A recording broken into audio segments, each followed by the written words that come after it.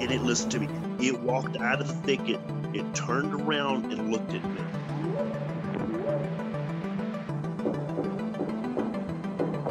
They looked up, and in this tree, there was a monkey man. And the monkey man jumped down out of the tree and started running away.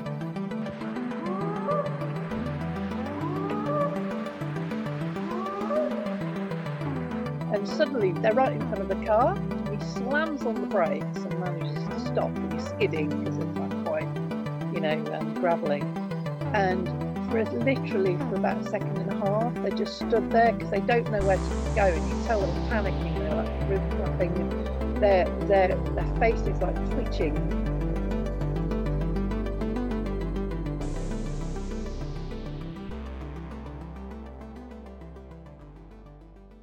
Welcome back to Bigfoot Society, a podcast where we focus on cryptids, the strange, and the unexplained of this world. If you've got a story or something weird to share, send an email over to me at bigfootsociety@gmail.com. And if you'd like to support this show, head on over to patreon.com/the Bigfoot Society. And now, on with the show. All right. Thanks for coming back to another Bigfoot Society episode. This time we have a new friend, Larry Sidwell from West Virginia. How's it going, Larry?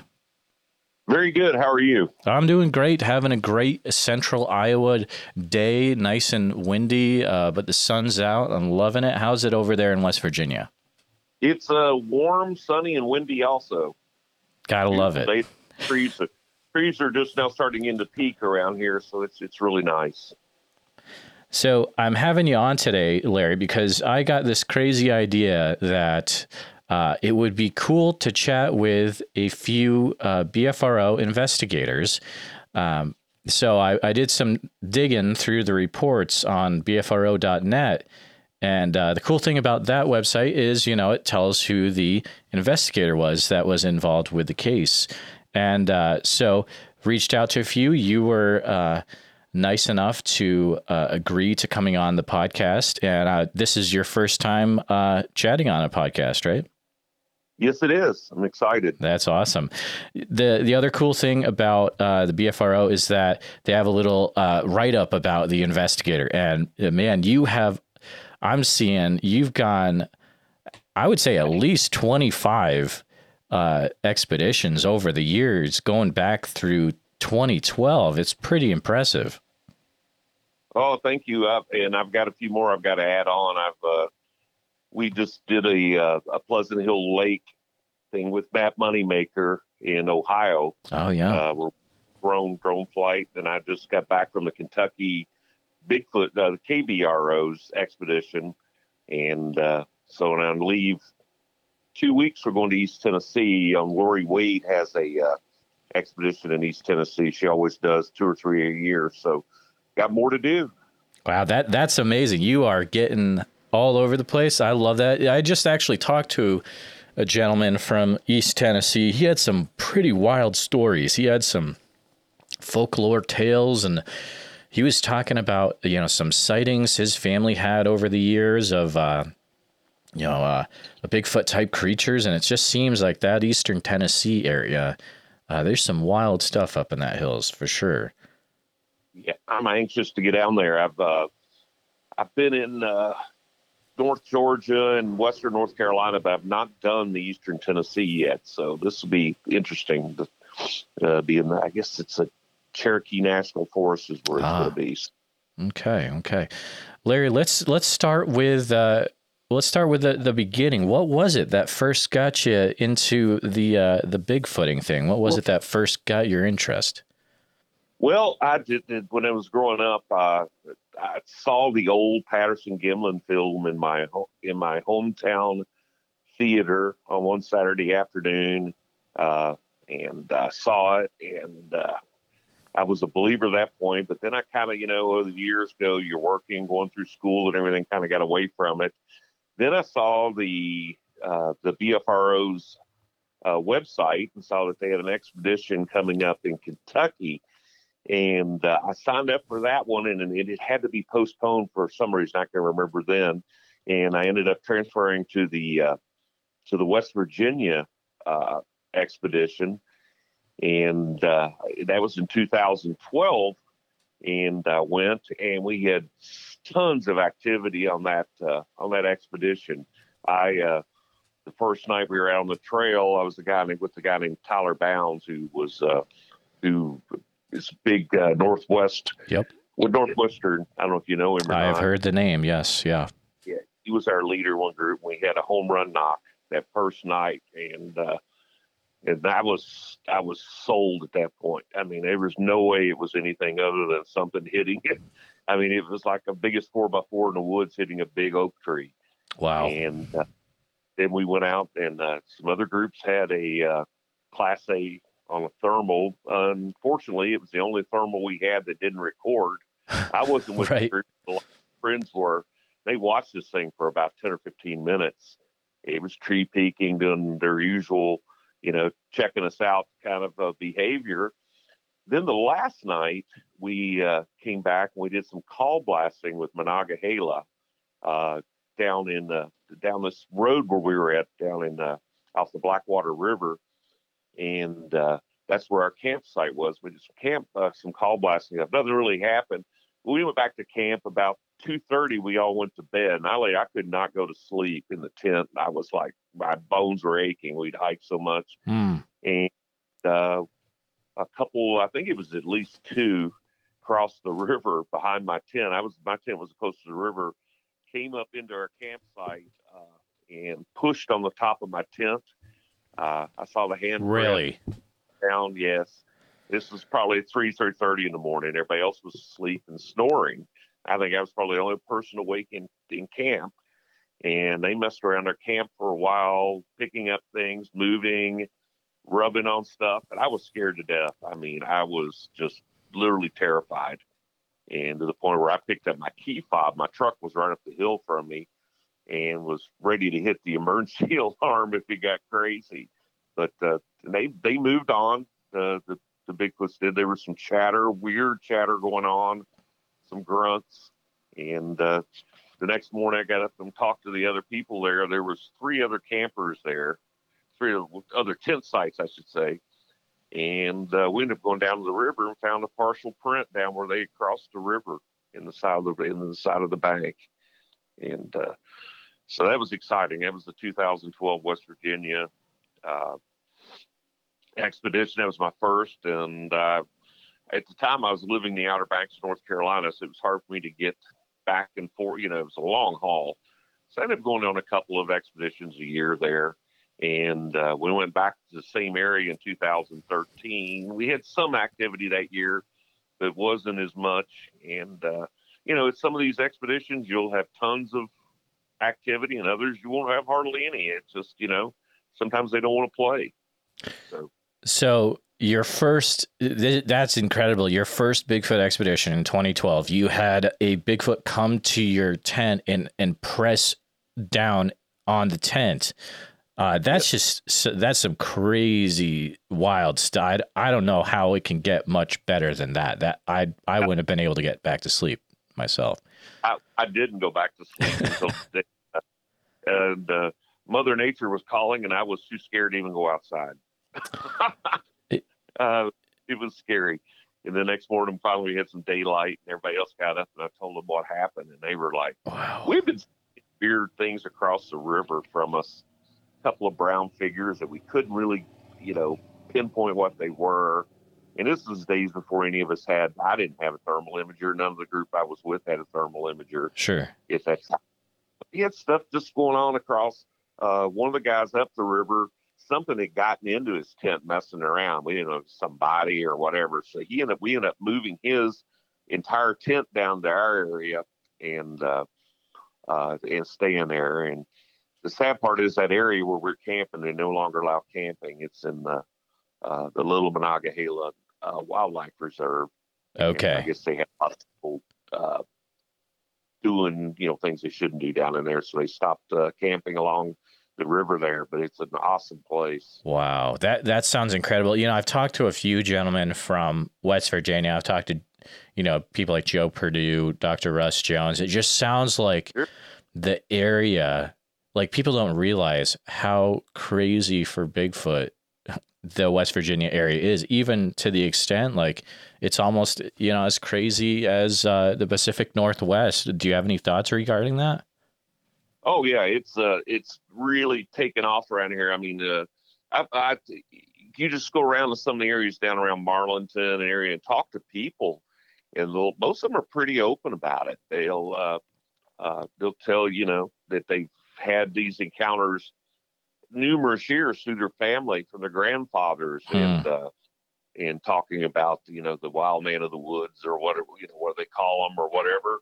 And Sutton is now doing a Bigfoot festival in June, and it's the second year this year, and it's amazing how it's grown. And the first year we were on like a question and answer panel, me and a couple other Bigfoot guys here, Charles Kimbrough from Virginia, and Greg Lang from Virginia, and we were on stage for almost 2 hours. It was supposed to be only like an hour thing, but these people were just asking questions, and they were really minded about it.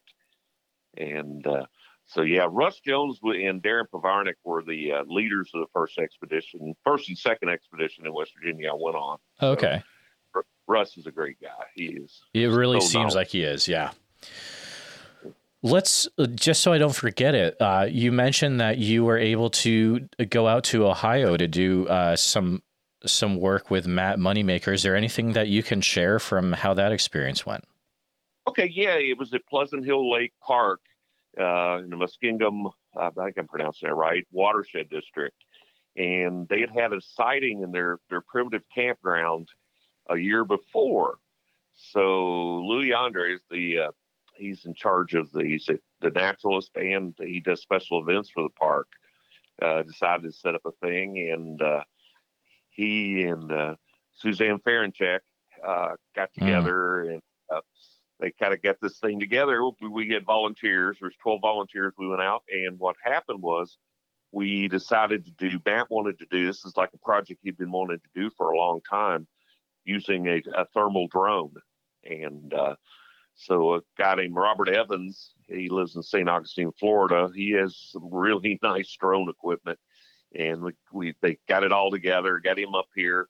We all were over there the 1st of September, and we were there a week getting up with him. There was a lot of planning involved, and it was a whole festival. I mean, it was for the family and everything. They had a VIP dinner on Friday night, and during the VIP dinner, we were able to fly the drone and in real time transmit the drone images back to a big screen TV. Wow. So that the participants in the VIP dinner, and Matt narrated, and I was the radio man between Matt and Robert Evans, who was flying the drone pilot. And we were able to, we didn't see any Bigfoots, but a lot of deer and stuff there. People were able to see the technology. Unfortunately, at that time of year, the tree canopy layer was kind of hard to get down. You could see down in some areas. So we had to go along the edge of the woods, and it was really a great thing. I mean, the technology. The thermal imager was 640 resolution. I mean, he could bring it in, bring it out. And we flew it. We flew 5 missions each night. We had 5 batteries. So we flew each 5 missions the first night. And the second night, they had a town hall down at the park. It had a big screen set up there. And the end of it, after the town hall meeting, where people were discussing their sightings in the area and all this. It's mainly in the Mohican Forest, Mohican State Park area. Okay. And this borders it. There's a lake between the park and the Pleasant Hill Lake Park, between Mohican Park. And so the people they talked about their sightings, like in a town hall, like they did on Finding Bigfoot.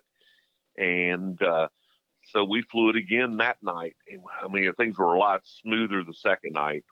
We'd had some internet issues the first night, and we worked all that out. And but the second night we were it was flawless. We did so much more stuff. We had a lot more deer.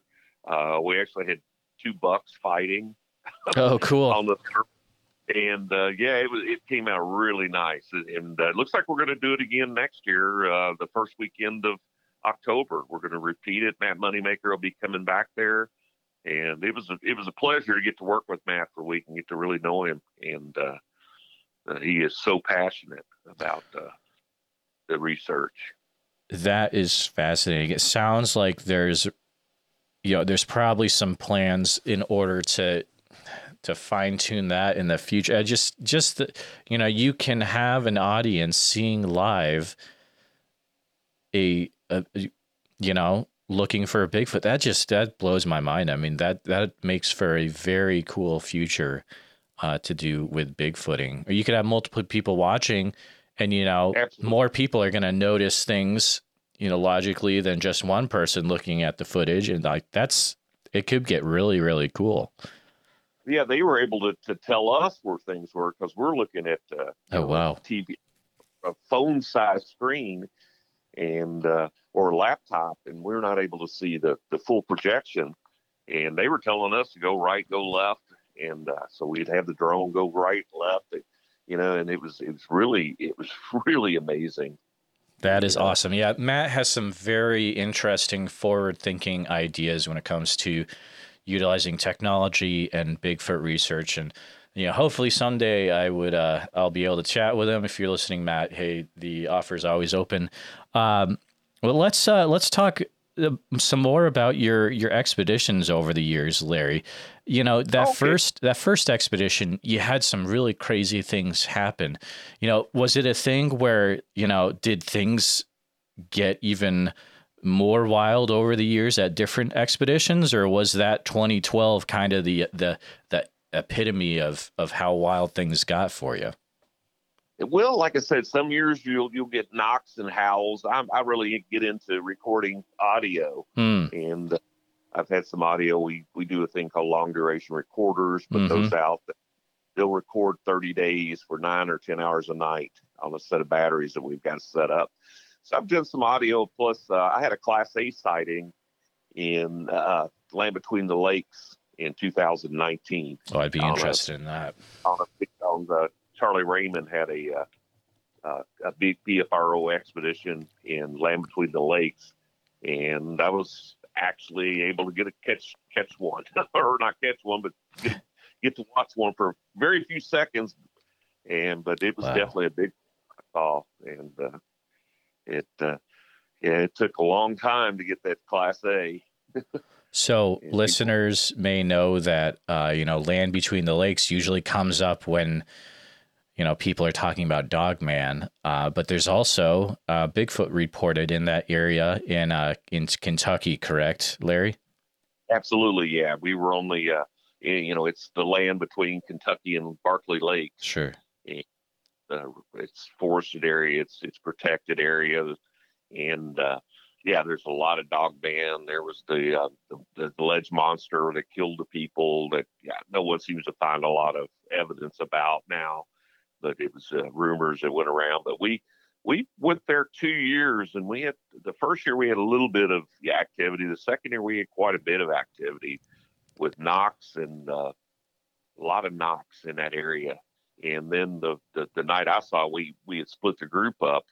There was the intersection of two Forest Service roads, and we decided myself and another guy stayed at the crossroads of the roads, and then we split up in 4 different groups. One went north, south, east, and west, and went down. And then we had timed. We were going to do time knocks between the 4. One at 50. Every 15 minutes, a group was going to do knocks. After the second group, we had knocks right across the road from us. I mean, me and the other gentleman, and they were close. So I got up, walked over to the road and the main intersection. It was therming down where the knocks were coming at. And I happened to look down the road going to the south, and we had 2 girls down there. They were down about 150, 200 yards down the road. And I noticed they turned on their white light, which kind of spooked me. I opened, there was a lot of activity going on. We had the hair on our necks, that syndrome kind of coming up or kicking in. There was a lot of activity going on, and they turned their white lights. When they did, it illuminated up the road, and the Bigfoot crossed the road about halfway between me and them, went across the road. And it was huge and fast. And it was, I was just very lucky that they had illuminated with white light, right? It actually shone and it came through there. And it was pretty amazing. We reenacted it a couple of times. And Okay. I think Charlie has my interview on his YouTube with the Kentucky Bigfoot Research awesome. Organization. Yeah, very good. I'll have to definitely check that out. So you saw the Bigfoot cross the road illuminated by white light, correct? By white light, yes. So, thinking back to that time, were you able to, see things pretty clear? Did you see anything about its face, or what are some details maybe you remember about it? Just the broadness of its shoulders, the length of its arms, and the way it walked. It was hunched over. I won't say walk. It was moving pretty quick. It crossed a 25-foot area in about 3 steps. Wow. And extremely fast. I didn't see the facial details. And, but it was no doubt in my mind what I saw. That's the only thing it could have been. I mean, it was just, the size of it and the quickness it moved, and quiet. I think what happened when they turned on the white light, it had been kind of probably in that area where we heard the knocks. It came out of that area. It came across. I think we spooked it when the white lights turned on. They were actually illuminating the ground. They had found what they thought was a track there, and were looking at it with the white light. They couldn't see it very good with their red lights that we use at night on hikes. And so I was actually get a good glimpse of it, good look at it. That is incredible. Do you, over the years when you're going on different expeditions, do you ever find, do you ever encounter anything that is weird, but definitely not Bigfoot? Do you ever run across the paths of any other, could be cryptids or other weird things in the woods? Orbs. Really? Yes. We had a lot of orbs, especially in Land Between the Lakes. We were actually watching one the night that we saw the Bigfoot. There was a red one up in the trees where we were watching, and people encountered them the entire expedition down there. Both years we had orbs. That's about the only other thing we had actually an orb go near. There's a lot of cemeteries in the Land Between the Lakes, old family plots and stuff. And had one of the groups, a really good researcher was there, investigator, and had them saw them. So it was, they were just a lot of orbs. We get them just about everywhere we go, it seems like.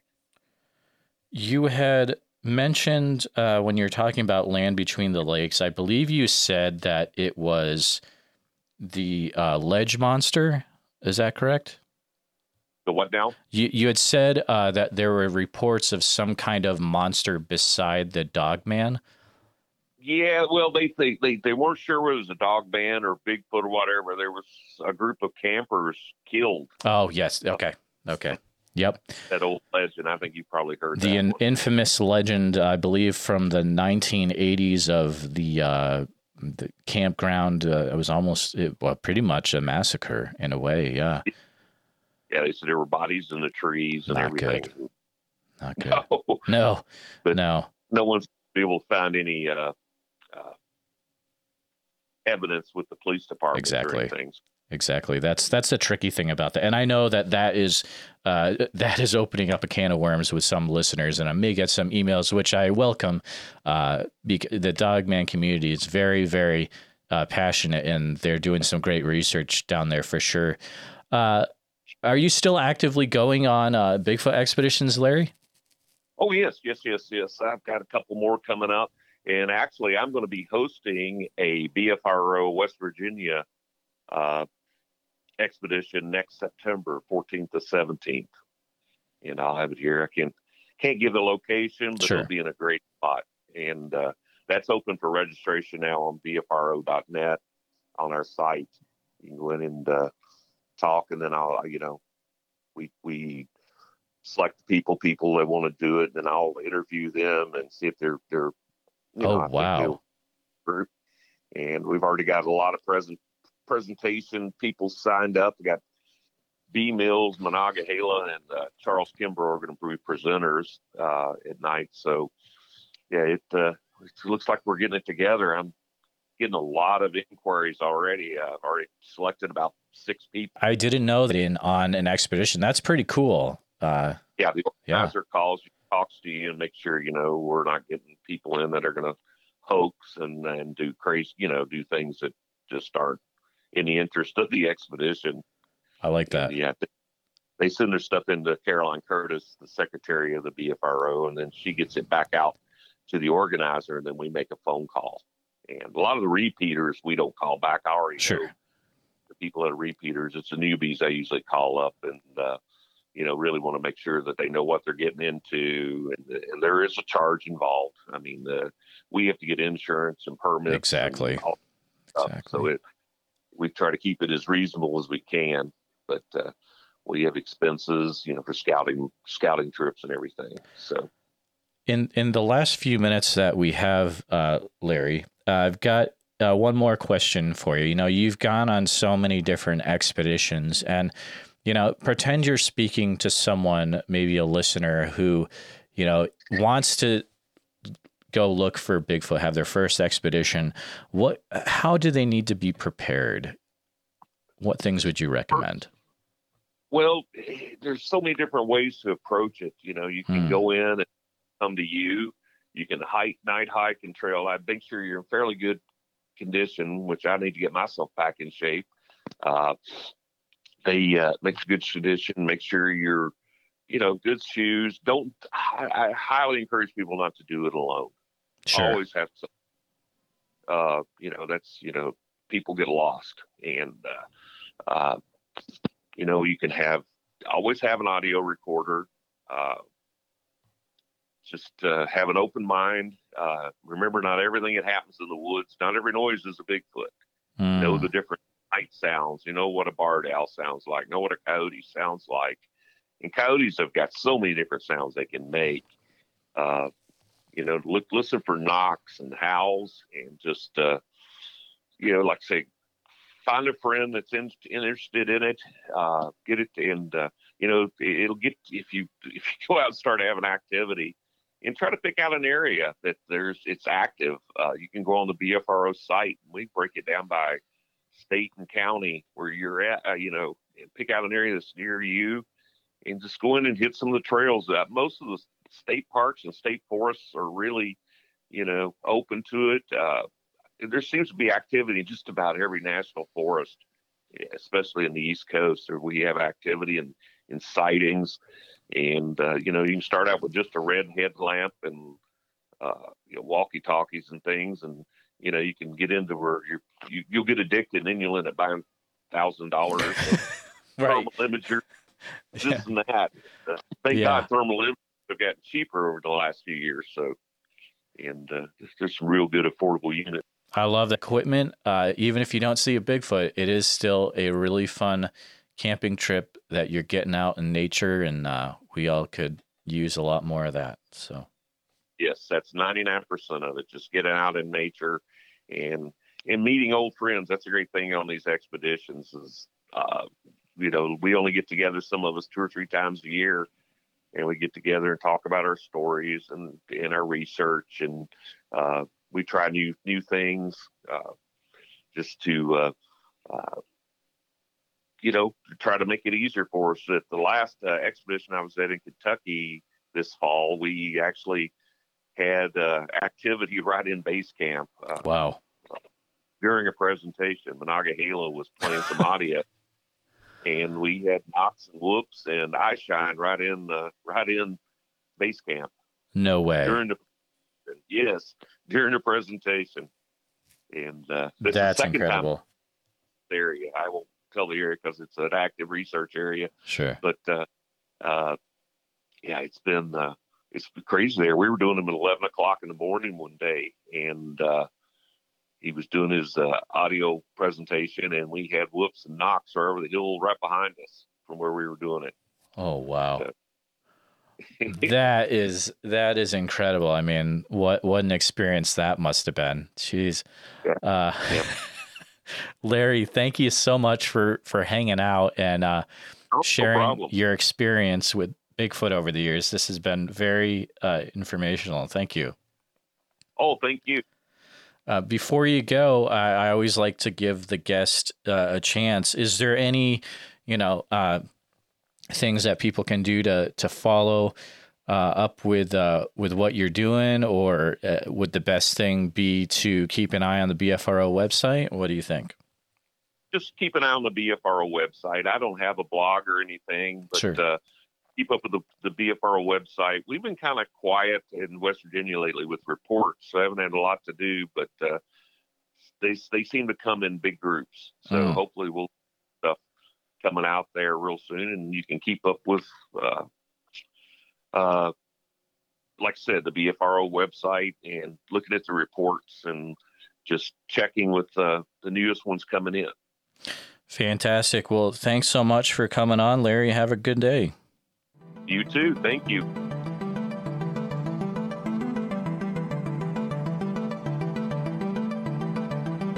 The views and opinions expressed are those of the guest and do not necessarily reflect the official policy or position of Bigfoot Society. Any content provided by our guests are not intended to malign any religion, ethnic group, club, organization, company, individual, or